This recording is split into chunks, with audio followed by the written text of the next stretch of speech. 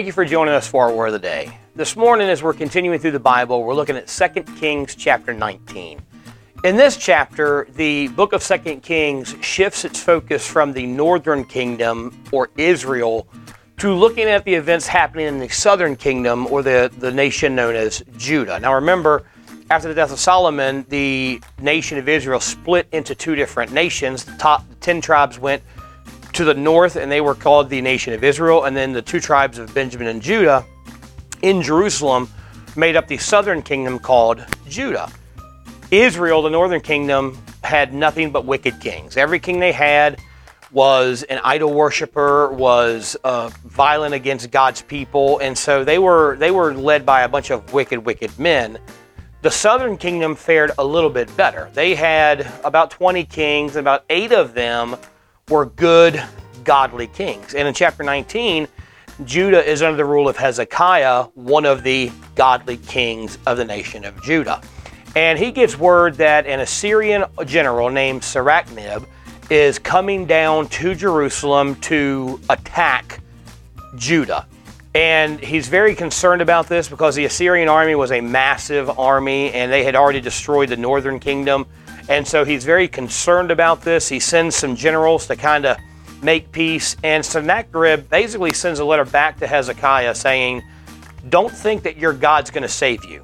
We've destroyed every nation we've come across, and their gods couldn't save them, and your God's not going to save you. So Hezekiah, he prays to God for God to deliver them. Look what he prays in verse 19. Now therefore, O Lord our God, I beseech thee, save thou us out of his hand, that all the kingdoms of the earth may know that you are the Lord God, even you only. And it's an incredible story.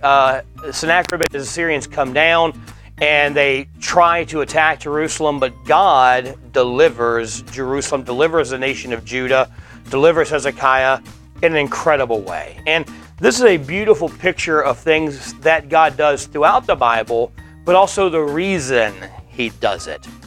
Hezekiah says, God, save us. But his prayer goes deep in that. He doesn't say, God, save us because we're scared. God, save us because we're your children.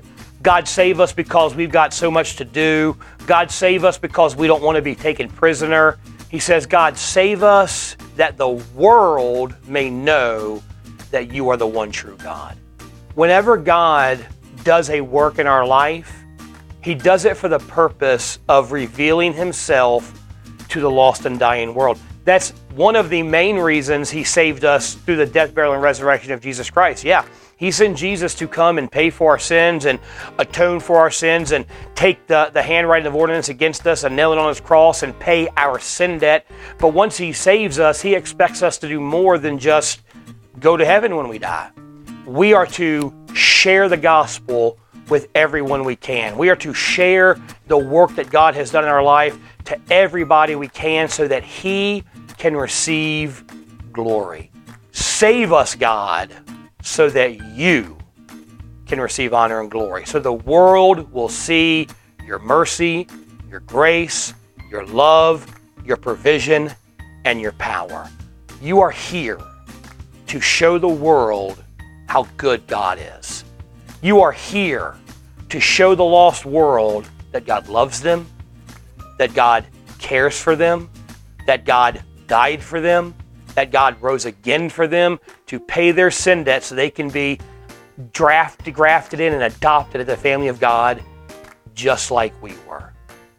Let's make that our life. Let's make that our prayer. God, save us. Use us so that we can glorify you.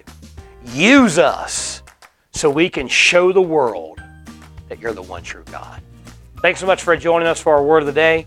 Be back here tomorrow as we continue through the Bible. Have a blessed day.